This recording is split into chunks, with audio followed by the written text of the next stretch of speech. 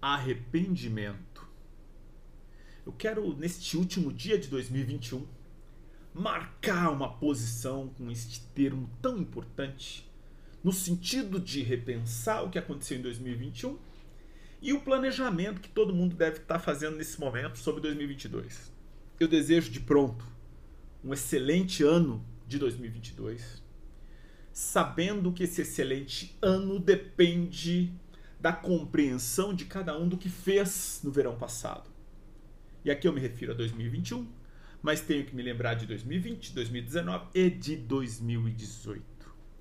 Precisamente 2018 foi aquele ano que parte, eu diria que substancial da sociedade brasileira, escolheu Jair Messias Bolsonaro para governar o país. E por que eu quero falar do termo arrependimento? Justamente porque se parte deste grupo, daqueles 57 milhões, não se arrepender do que fez, vai cometer de novo a falta cometida em 18. Por que eu estou dizendo que foi uma falta? Bom, as evidências do desgoverno estão aí. É claro que alguém pode dizer, não, esse governo é o melhor de todos. Claro que alguém que vive nas redes bolsonaristas tenderá a acreditar numa ficção desse tipo. Daí tem de recomendar, obviamente, Matrix para a pessoa, né? Para pensar um pouquinho o que é a realidade, ficção, coisas do gênero. Olhando para a realidade concreta, e você que tem alguma informação, não precisa ser muita informação sofisticada não. O básico do básico. Você saberá que neste momento a Bahia e algumas cidades de Minas Gerais estão simplesmente por conta de chuvas em uma situação muito difícil. E o presidente está em férias, primeiro em São Paulo, no Guarujá, agora em Santa Catarina, passeando, jet ski. Se isso não é suficiente para você perceber que estamos com uma ausência de governo, eu não sei o que você precisa para perceber que estamos nesta ausência. Arrependimento é importante para que essas pessoas não cometam a mesma falta. E só vai ter capacidade de não cometer a mesma falta quem tiver consciência daquilo que foi a sua ação em 18 e das consequências. Então, tudo que estamos passando hoje tem relação direta com aquela escolha macabra de 2018. E muitos brincavam, né? Melhor já ir se acostumando. Diria que agora é melhor Jair já era, porque Jair já era. Eu não sei se você concorda com a destruição do Brasil, das instituições brasileiras. Nunca vimos nada parecido ao longo da história do Brasil, do ponto de vista de um executivo que é contrário à ciência, contrário ao desenvolvimento, contrário simplesmente à própria população. Diria, um executivo da morte. Parece exagero, né? Talvez não seja exagero se nós olharmos como é que o governo federal enfrentou a pandemia da Covid-19 e ainda enfrenta, porque ele continua com um discurso negacionista contra vacinas. Uma coisa tão elementar. Por um lado, eu fico triste, por outro feliz, vou explicar por quê. Você está no Topa Pensar, eu sou Samuel Mendonça, dê seu like nesse vídeo para ajudar a impulsionar e mandar para outras pessoas. É o último dia do ano, vamos ajudar esse canal que não tem monetização. Vou dizer por que eu explico que de um lado eu fico chateado, triste, de outro feliz. Chateado porque de fato são muitas mortes geradas com a irresponsabilidade de um governo da morte. Feliz porque a sua ação faz com que ele caia cada vez mais nas pesquisas de opinião e vá perdendo seguidores. Nós temos mais de 70% da população favorável à vacinação. Então, se ele é contra, ele cria um problema com mais de 70% da sociedade. E por isso, eu estou aqui muito feliz que ele se mantenha contra as vacinas, paradoxalmente. Por quê? Porque se ele é favorável e se ele tivesse feito uma boa gestão, ele não sairia da presidência nem em 2022 e faria certamente seu sucessor em 2026, 2030 e não ia sair nunca mais. Então, de certo modo, é muito interessante que ele seja, de fato, tão incompetente do ponto de vista de percepção dos sinais que estão dados na sociedade. Uma sociedade que é pró-vacinação, bastava que ele apoiasse a vacinação, até porque o governo federal foi obrigado a comprar vacinas tardiamente? Sim, mas foi obrigado. Se foi obrigado, poderia fazer dessa bandeira a sua bandeira. Mas não, ele segue contra vacinas. Então isto, paradoxalmente, é ruim, mas é bom. Arrependimento. É preciso se arrepender do erro. Que erro? De ter votado 17 em 2018. Mas eu não errei. Então é para você esse vídeo. Para você que julga que não errou, eu vou ler o que significa arrependimento a partir do dicionário de filosofia do professor Oswaldo Jacóia Júnior. É um pequeno dicionário de filosofia contemporânea. Arrependimento.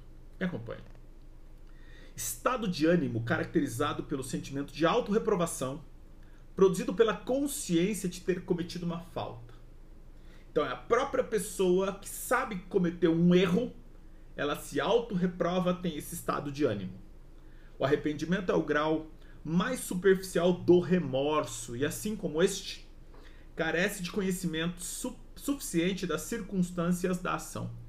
Então, é preciso ter conhecimento das circunstâncias da ação para que efetivamente você tenha a possibilidade de superação desse estado. E aí segue.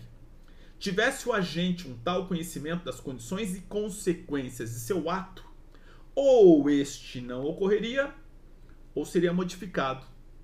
Então, interessante, né? Se a pessoa tivesse conhecimento das condições e consequências do seu ato, aquele ato não teria acontecido, ou teria sido modificado.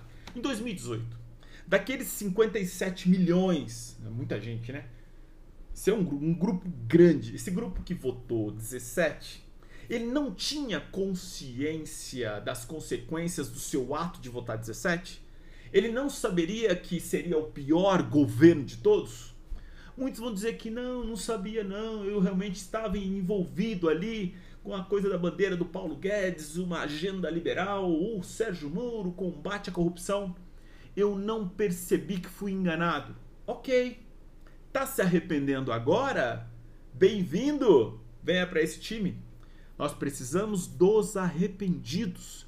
Porque se as pessoas não se arrependerem, elas não terão tomado consciência que são responsáveis pelo descaso da vida de brasileiros que morrem na Bahia, cidades de Minas, Brasil afora, porque as condições econômicas do país pioraram e pioraram para todas as pessoas. O arrependido neste momento deve ser acolhido e eu preciso muito que você encaminhe esse vídeo para pessoas que votaram 17. Elas precisam saber que erraram, elas escolheram a desgraça que nós estamos vivendo, tenho que falar diretamente, peço desculpas, não tem como ficar aqui amaciando, é isso mesmo, vocês erraram, agiram de forma equivocada, cometeram uma falta, mas meu pedido aqui não é sobre o passado, é sobre o futuro, daí que hoje, último dia do ano, 31 de dezembro de 2021, eu os convido para essa reflexão. Será que é o caso de repetir em 2022 a mesma falta cometida em 2018? Será que é o caso de errar de novo escolhendo alguém que não tem projeto? Escolhendo um miliciano? Escolhendo alguém que tem envolvimento com crimes? Não daria para tentar escolher de forma distante um outro nome? E nada de nos comentários, mas e o Lula, e o PT, e a corrupção? Eu peço uma reflexão um pouco mais afinada. Se você tiver condições de olhar, nós teremos mais pessoas. Então não fica nessa esfera de que ou é uma coisa ou é outra. E se você é contra o Lula, logo vai votar Bolsonaro. Você só está reafirmando que não se arrependeu. Este é o ponto. Eu aqui faço o convite para que você abra seu coração e se arrependa e diga: cometi uma falta. Eu votei em alguém que está destruindo o país. Se você fizer isso, meu amigo, minha amiga, você merece um abraço apertado e um belo ano novo. E se você não fizer isso, você merece um abraço apertado e um belo ano novo também. Não o meu. Talvez os seus amigos que querem também a destruição do país. A gravidade da sua ação 18 está aqui em não repetir em 22. Nós aceitamos as desculpas que não precisam ser verbalizadas, não precisa pedir desculpa não. É uma questão mental apenas. Tanto que começa aqui dizendo, olha, é um estado de ânimo caracterizado pelo sentimento de auto-reprovação. É a pessoa que tem que se auto-reprovar. Não sou eu que tenho que dizer que você errou. Você tinha que saber que errou. Não tô falando você que segue o Topa Pensar. Você que votou 17. E se você que tá aqui segue o Topa e votou 17 em 18, claro que você errou. E errou feio. Com que razões eu digo isso? Olha, é só olhar a realidade brasileira. A vida de quem melhorou de 2019 para cá com esse governo que simplesmente destrói as instituições? Se você conseguir evidenciar que a vida do povo brasileiro melhorou, com uma gasolina a R$ 7,50 no Rio de Janeiro, acabei de retornar de lá e fiquei impressionado. Ou em São Paulo, a R$ 6,20, para dar um exemplo de combustível. Ou o preço do gás e outras coisas. Né? Então, enfim, a vida não melhorou, infelizmente. E não melhorou porque pessoas cometeram uma falta. Se possível, se arrepender seria ótimo, mas não cabe isso ao outro externo. Cabe à própria pessoa num sentimento de auto-reprovação se ela tiver consciência que cometeu a falta. Será que a gente consegue acordar pessoas que cometeram a falta? Ou elas vão ficar perguntando, e o Lula? E o PT? Provavelmente muitas ficarão nessa tecla enfadonha e cansativa. E aqui a resposta é simples. É melhor já ir se acostumando. Brincavam, né? Jair já era. Samuel Mendonça, dê seu like, Topa Pensar, finalizando o ano com muitos vídeos. Peço que você acompanhe, inclusive a saga aí do Zaratustra, do Nietzsche, em 10 episódios. E vamos acompanhando com notícias, com textos filosóficos a partir de 2022, crescendo cada vez mais esse canal com conteúdos para você que está aqui todos os dias ou quando pode. Seja sempre muito bem-vindo e desejo um excelente ano de 2022 com arrependimento. É muito importante o arrependimento que parte do pressuposto da condição de consciência de cada um na vida social. Fiquem bem, até!